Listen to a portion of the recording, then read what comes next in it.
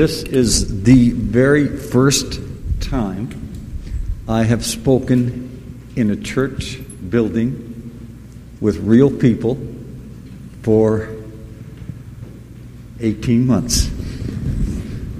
I'm scared to take off my mask. This is so cool. I've been looking forward to this both nervously and excited. And so here goes. Help me with this.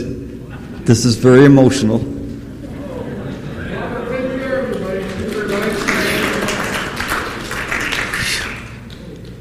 Oh, no, I can't. Wow. It's so good to be with you today.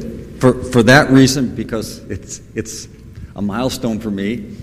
You know, during this past 18 months, I've been speaking on Zoom so many times that I thought that was real life. Like last week, I did an hour-long teaching to about 250 church leaders in 25 countries around the world. And I've been doing all sorts of speaking and teaching on Zoom. And every time I finish up, there's like, that was okay. But surely that's not going to be life forever. So thank you for today. Thank you for reassuring me that's not going to be life forever. It's good to be in a place that people love the Lord. You know, this beautiful Sunday morning that you've come out. You know, I don't know what I'd do if I lived here with those lakes and everything. It's just wonderful to be with you. Thank you for being friendly. Great coffee shop. And thank you for the many of you that are partners with Compassion. Many of you have connected with me in the foyer or in the coffee shop, and you're sponsoring children with Compassion. Thank you for that. I really feel, I texted my wife this morning and I said, I feel like I'm home. I feel like I'm among family. And that's a beautiful, beautiful feeling. Now, when I look down on you, it looks like this family's feuding because you're not sitting very close together. This group isn't talking to that group, but I understand that's the way it has to be. My colleague Bosco is with me back there. Whew. That's the guy with the mask on. Oh, another guy with a mask on. Bosco and I worked together at Compassion. We met years ago. He's now part of our Compassion team. He came on and I went off into what they call retirement. But we love working together and we love sharing. He's also a very gifted speaker, and I hope you get to hear him at some point in time. Let's pray together. Father, we just want to commit this time to you. Thank you for allowing us, even in the midst of this chaotic world, for allowing us to be together, both here physically and those that are online. Thank you for the fact that you are a spirit, and so you transcend boundaries like walls. You're with us wherever we are. And we just want to invite you now to speak to us. Well, we didn't come together here to hear me talking. We come together here today to hear your voice. And so, Lord, give us those spiritual ears to hear what you have to say to us. We pray this in Jesus' name. Amen. You know, as I thought about this morning, most of the preaching I do is on theological stuff, right? That's my background. I'm a quasi-theologian. I've written a book on theology of poverty, and usually wherever I go, I try to take people deep into theology. But for some reason today, I couldn't. As I met with the Lord, I just felt impressed. You know, these people probably have a pretty good understanding of theology. You probably, I know your pastor is an amazing teacher, and many of you have been Christians for a long time. You've studied the Bible. You've got a good understanding of the Bible. So I'm going to take a completely different turn, which is maybe a complete flop, but I'm going to go more the practical route today rather than the theological route. If you like theology, then I'm going to give you one of my books after. You can go that route if you want and study the Greek and the Hebrew and all that. But today, I just want to talk very practical, very common sense about missions and about poverty. And when I struggled to find a really catchy title for my sermon today, I kept coming up blank. So I just called it Compassion 101, a practical approach to helping the poor. You don't need another sermon. You don't need another sales pitch. You don't need all of that. You know your Bibles. If you're suffering from anything, it's probably not theology overload. If you're suffering from anything, it's probably compassion fatigue. You've heard so many appeals to help the poor.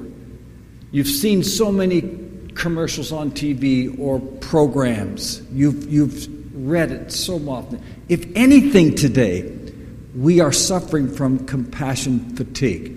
We've just been overloaded with the needs. We just had a bad earthquake in Haiti a few weeks ago. We've got Afghanistan. We've got situations all around the world that are calling for us to be compassionate, to be caring, to be loving, to be generous. And after a while, it just seems like it's a noise in the background. And that's called compassion fatigue. Then we have this scripture. The scripture that's been quoted at me. Well, you would have no idea how many times in the last 38 years people have quoted Jesus to me, but not as an understanding of the Bible, of theology, but as an excuse not to help the poor. Jesus said in Matthew 26:11, the poor, you know it, don't you? The poor will always be with you. Yeah. So when I talk about poverty at conferences or in churches, people use that and go, why do you bother? We're always, no matter how much we do, we're always going to have poor people with us. Jesus even said it. So just stop talking like that. But Jesus didn't mean that we cannot overcome poverty. That's not what that statement means in Matthew 26. He did not mean also that it's useless for us to use our energy and our resources to help the poor. What Jesus did mean is that because of the apathy of human nature and because of the corruption of worldly leadership and worldly leadership systems, poverty will always be with us. That's what he meant. It's not an excuse. It's not to say, don't even bother, you can't fix this. He said the reason it's always going to be there in every generation is because human beings don't care enough and they don't deal with it enough. You see, Jesus is saying poverty will always exist because poverty is man-made. It's not natural. Think about that. Poverty is man-made. So, why don't more people then, why don't more Christians help the poor? It's not because they don't care. I have traveled the world.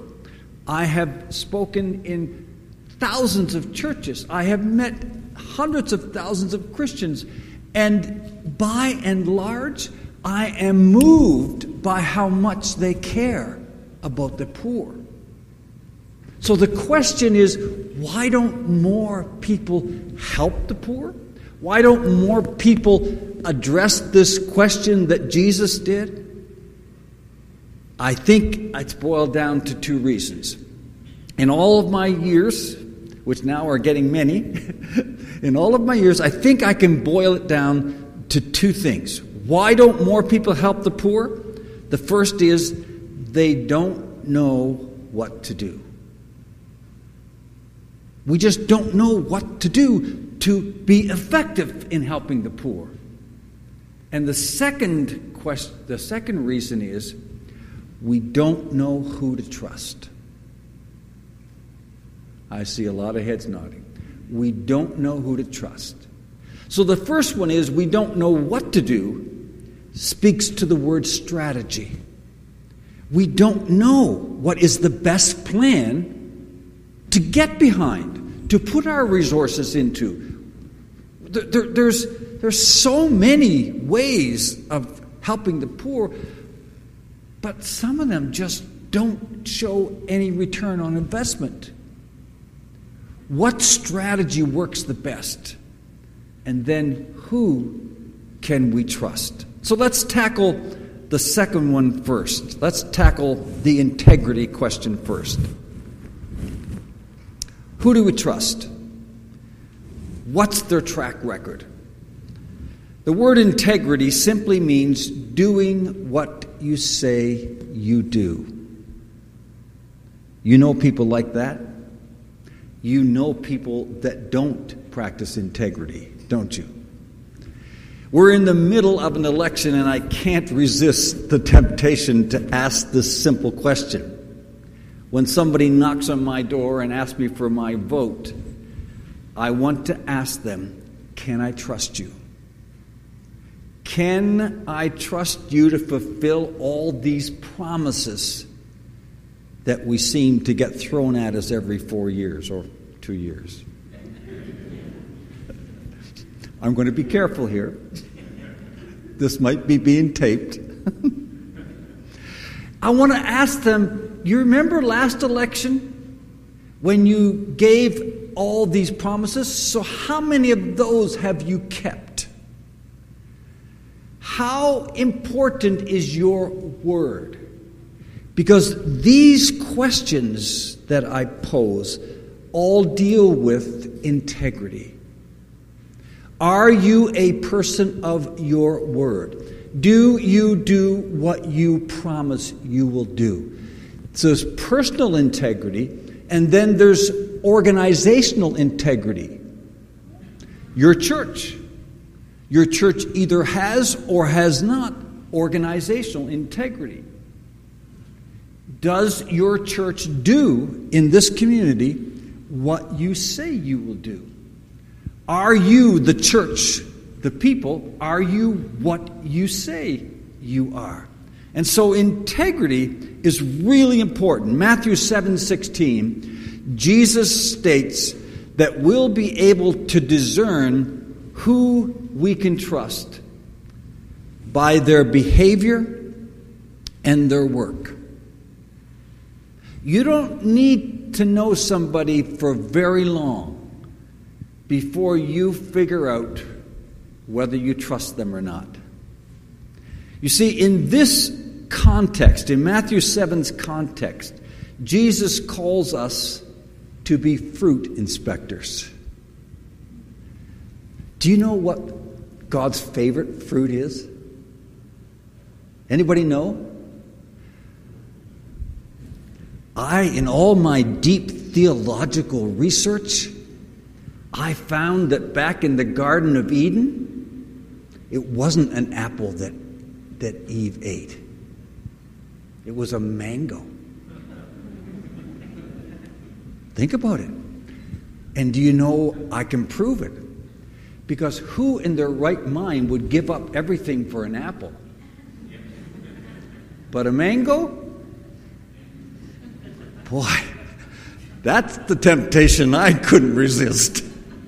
Anyways, you take it for what it's worth. But Jesus calls us to be fruit inspectors. My next door neighbor's Italian, he's got these fruit trees, and at night it's very tempting to reach over the fence. I don't have to, fortunately, because he gives them to me in the daylight.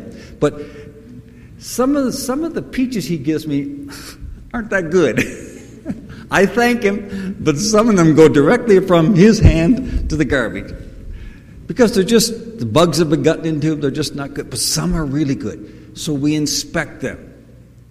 So Jesus calls us to inspect the fruit, the behaviors, the actions of people and organizations and ministries. He instructs us to be critics without being critical. There's a big difference. He instructs us to be judges without being judgmental. So Jesus is saying, take a look at people, take a look at organizations, and come to an educated conclusion by watching how they live, how they do their work, and discern whether or not they are trustworthy, whether they have integrity. I've spent the last 38 years of my life working with the global poor. I've worked in 61 countries, and you could say I've seen it all. And that would not be an understatement. I've seen the good, the really good, and I've seen the ugly bad. And yes, I've got enough experience that I could write a book, but the book would probably be as thick as this crate. Whew, man, don't get me. Don't ask me to tell you stories, because I'll keep you up very late at night. I've met people and I've met organizations that I would trust with my tap debit card. Right? Don't even need a PIN. Here it is. That's how much I trust those people and some of those organizations. There are other people and other organizations I wouldn't even give them my email address or accept them as a friend on social media. The massive earthquake in Haiti 11 years ago, and some of you know I was there. I was right in the epicenter of the earthquake when it struck. I lost very close friends in that tragedy.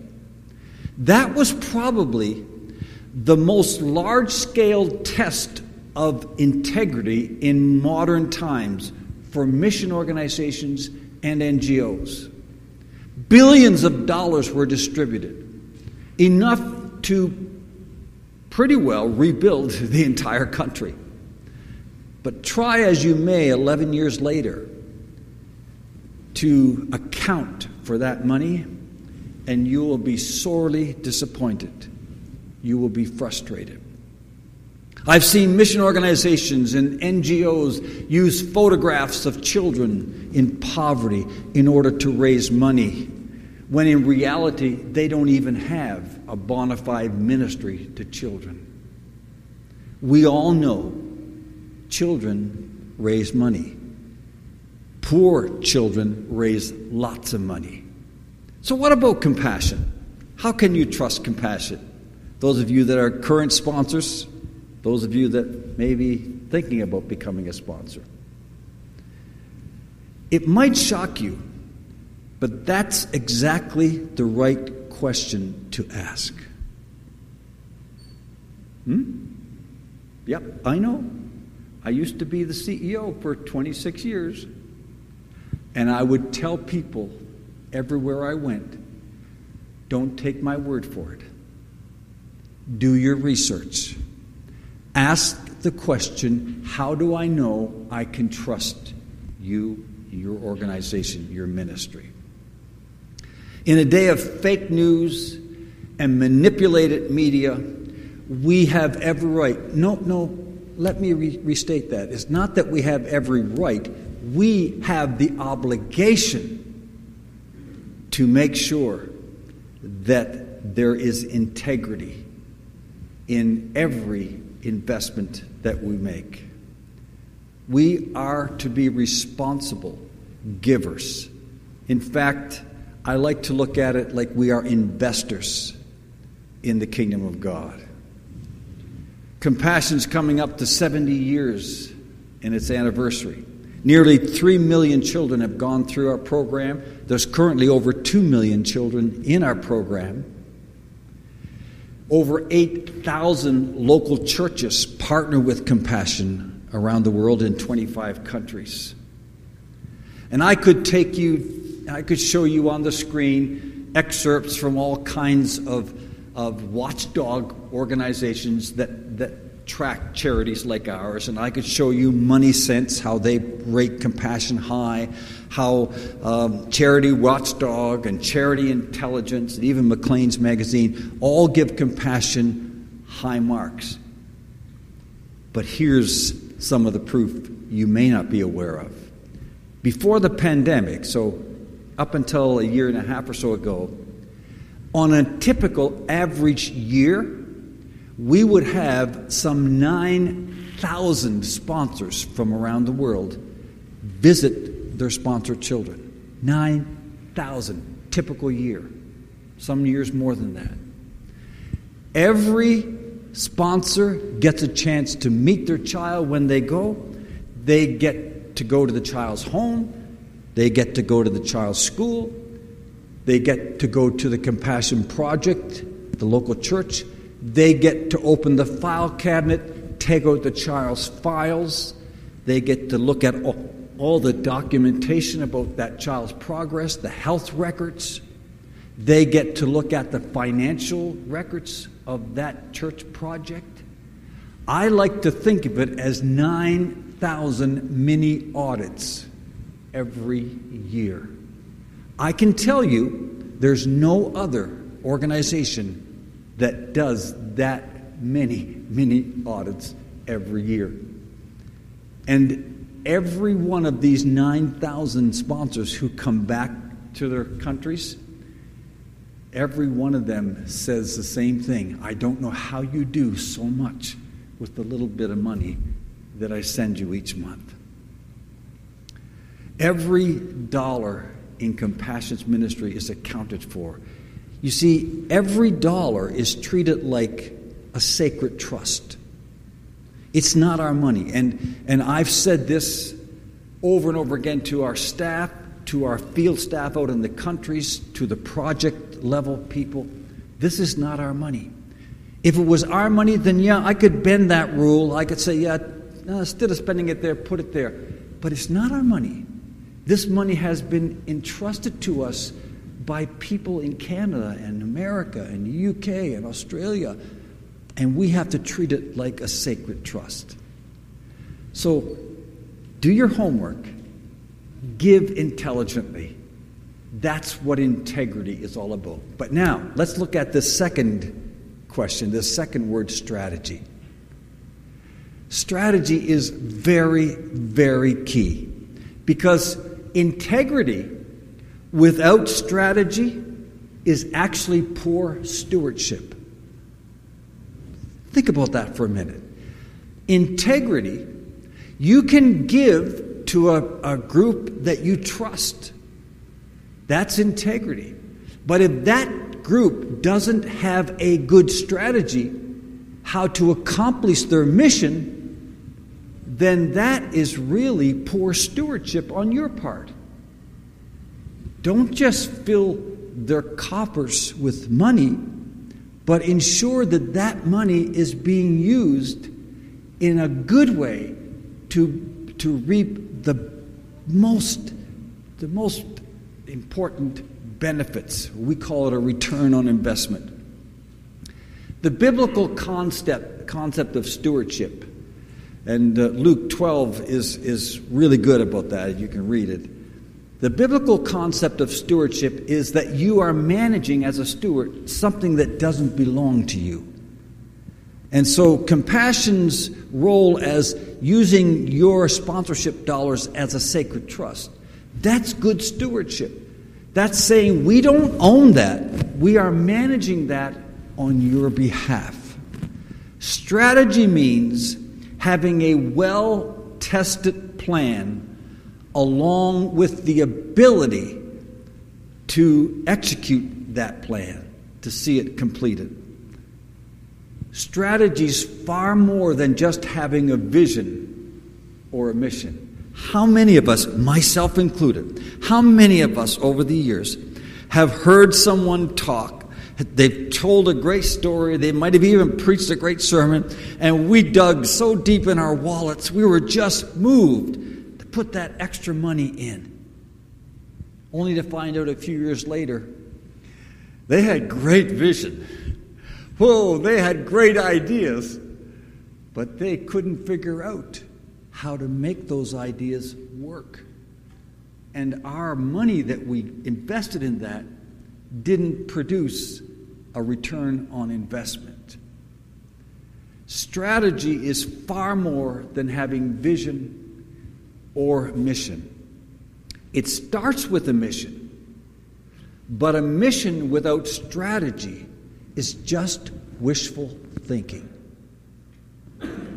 So for Compassion, the mission is to release children from poverty in Jesus' name. You current sponsors, you know that. You see that all over our material on our websites. Our passion, our mission is to release children from poverty in Jesus' name. But that's not enough. We need to know, what is the strategy?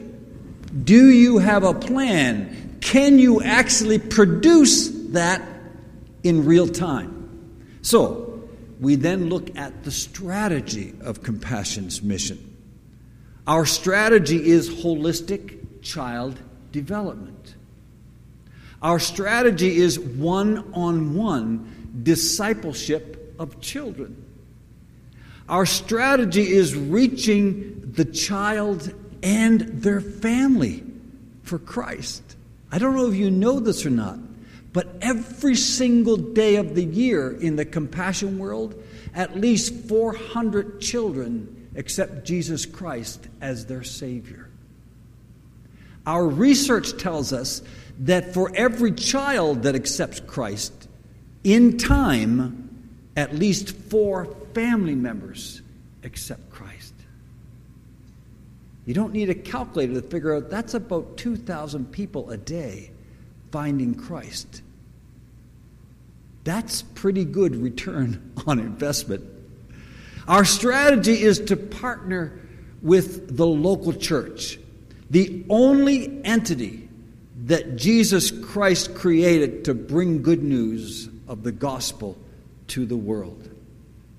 Our strategy is to empower and equip the local church to become the hands and feet of Jesus. And our strategy has been paying off big time over these last 70 years. Many organizations, many good organizations involved in relief and development, they feature photographs of children in their marketing materials. But very few of them design their programs with the child in the center. Compassion's holistic programs start early. Do you know what age you have to be a Compassion child? 0. In fact, we have some in our program who aren't yet born because we minister through the local church to expectant mothers. We start at birth. We start before birth. And we stay with that child through a very sophisticated, very well-planned, very strategic process to develop that child to become what God intended them to be as an adult. I want to show you a picture of one of the many, many Compassion children that I know personally. I've followed Harriet's journey since she was a little girl. Harriet's from a little village in Uganda. I don't have time to tell you her backstory. I think it's in my book. But her dad, like so often happens, abandoned the family. Her and her 2 siblings and her mom lived in the worst poverty you could imagine. I mean, you would not put your family pet in their house to stay. It was that bad. She, being the oldest child, felt the responsibility to try and help her mother and her younger siblings. And as she was growing up, 7 and 8 years of age, she imagined that her fate would be like the fate of some other girls in her village, where they went to the city, to Kampala, and they got a job working on the street. And they raised money and sent it back to their families. She thought that was her only option, prostitution. She didn't think she had any. And so in her mind, she decided that, well, when I'm old enough, so probably I can't go to the city and do that until I'm at least 12. So in her mind, she had given up already to that fate. But God didn't create her for that. He doesn't create any child for that.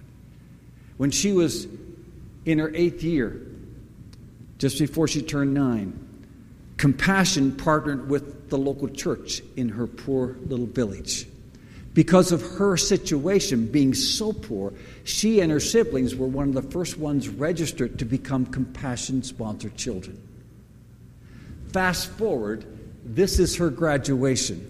LDP stands for Leadership Development Program. That's our Compassion University program. She is now one of the leading lawyers in Kampala, Uganda, specializing in children's human rights. But that's not her great success. In her time as part of our Leadership Development Program, which is about a 5-year program, during that time, her and the other 50 students in the Compassion cohort, they led over 900 people to Christ. They used to go out on weekends in teams out to the villages and hold church services and rallies and preach the gospel. How many of us and our friends brought 900 people to Christ by the time we were 25? I didn't. During that time, they physically built 2 churches, and they physically built 50 homes for very, very poor families like her own. That's one person. That's the result of one strategy and one integrity put together. I could write books. I've given some other stories in my book here, but I could write books.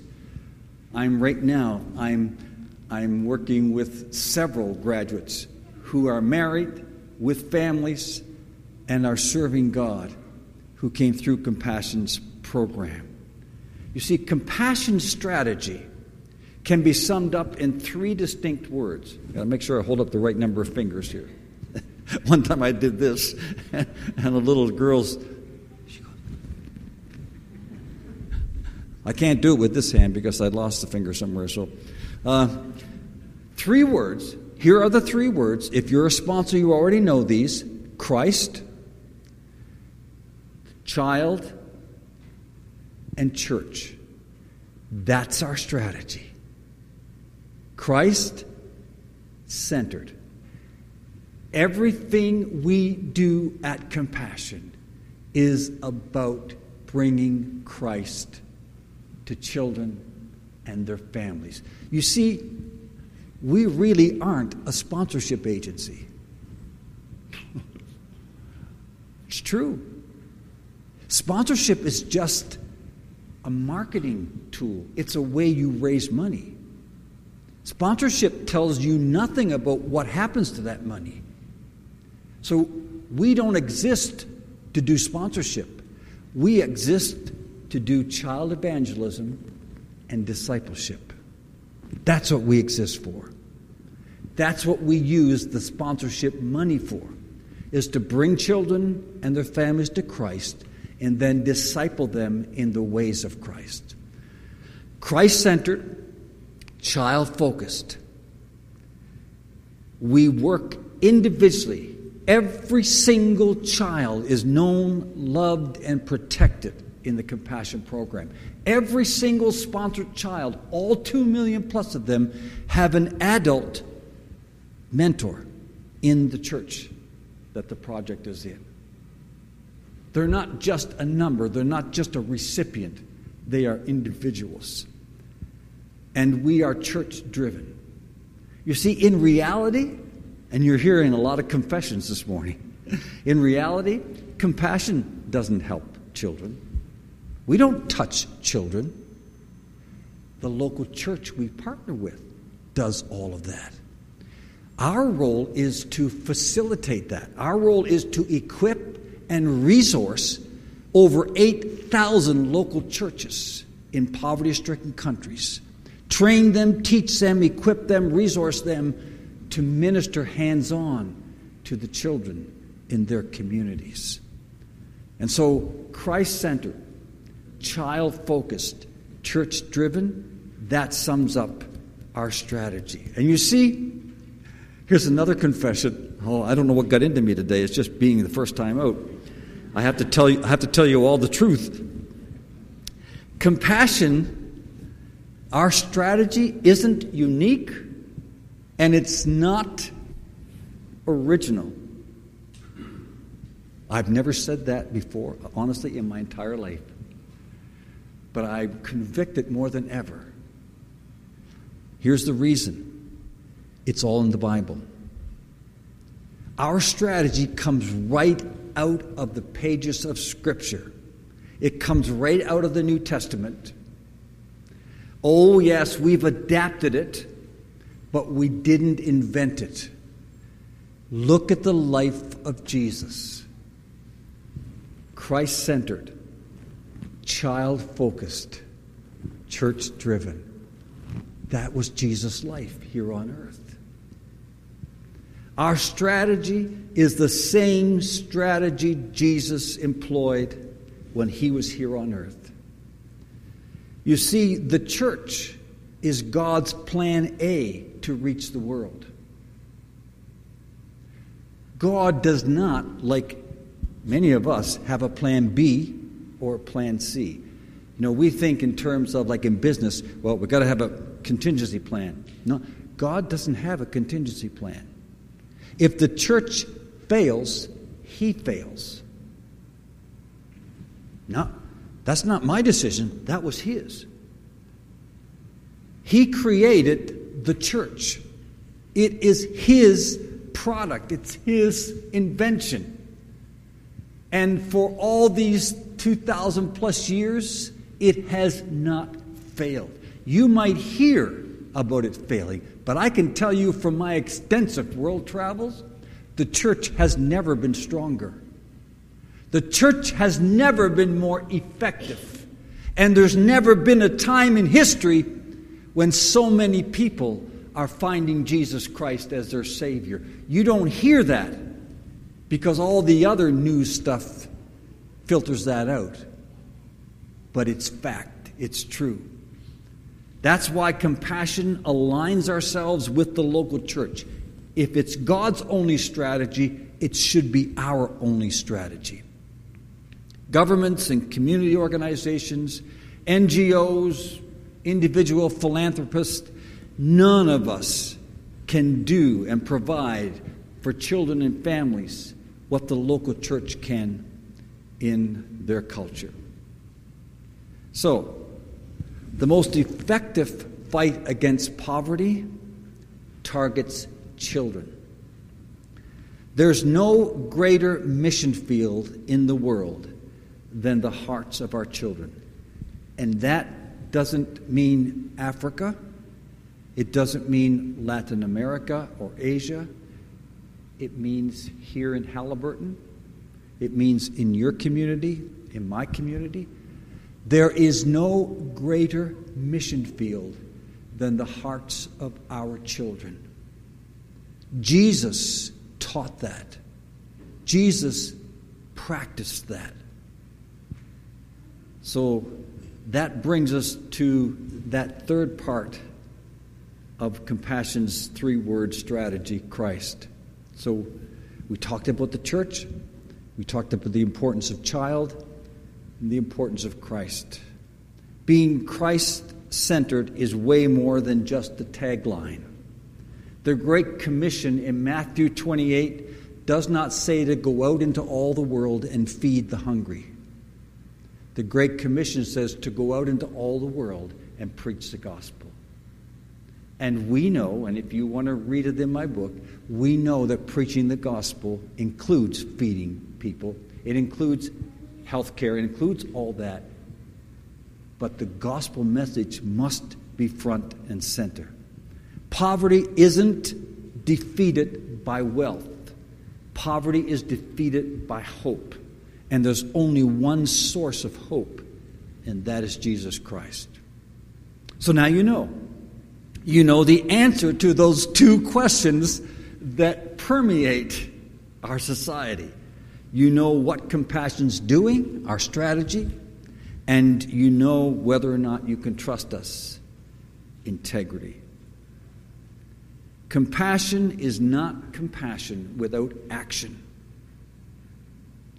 Without doing something about the way you feel, it's just feeling sorry for someone. Jesus never lived that way. He never just felt sorry for someone and walked by. He always stopped and did something. That's what compassion's all about. So that brings me to my final question before I put my mask back on. Are you ready to take action? Are you ready to participate in the real Great Commission? As I said earlier, many of you here are already sponsors, so you are doing that. Some of you can do it more. Some of you have the resources. You can be a missionary to more than one child, so think about that. Others have not yet entered into a relationship with a child in Compassion's ministry with this strategy that I mapped out. What about starting today? What about taking a child with you? Some of the children's packets are on the seats. Come and talk to Bosco or me in the foyer after.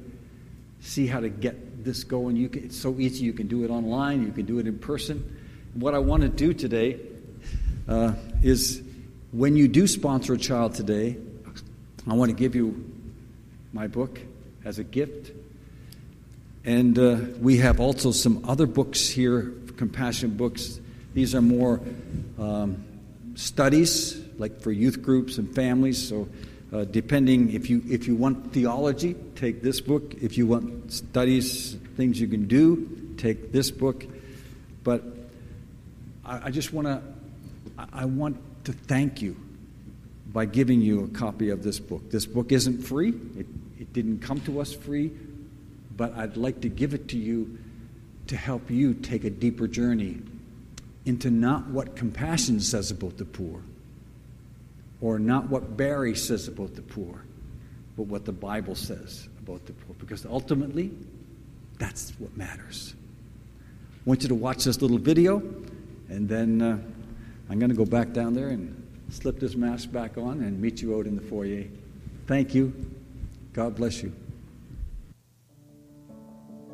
Here's you.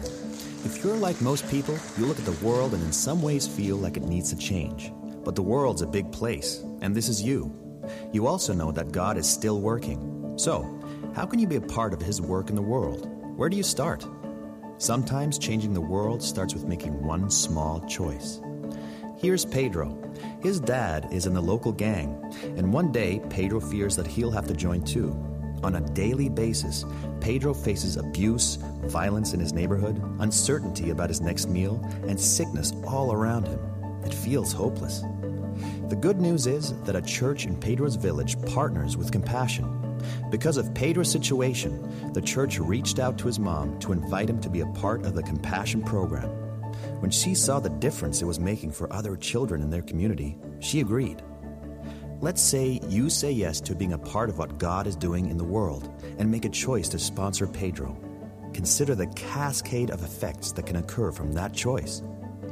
Through the local church, Pedro receives meals, tutoring and help with school, health care, and an introduction to Jesus. He's surrounded by safe, loving adults in his community who know him and are praying for him and his family. And through your letters, He'll know that you're praying too. Every year, thousands of children choose to follow Jesus through the love they encounter at the Compassion Center.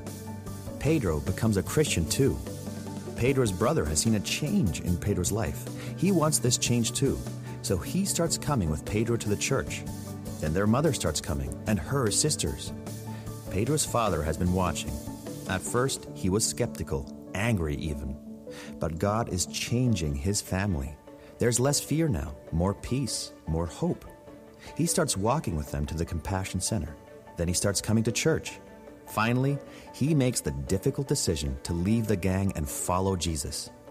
So now, spurred on by Jesus' love, this family and their church are changing their community. And that community is beginning to change their country. And as children, just like Pedro, go on to become doctors, lawyers, pastors, and leaders in their communities and nations, the worldwide impact keeps growing. See, small choices can change the world. Here's you. Will you say yes to being part of what God is doing in the world?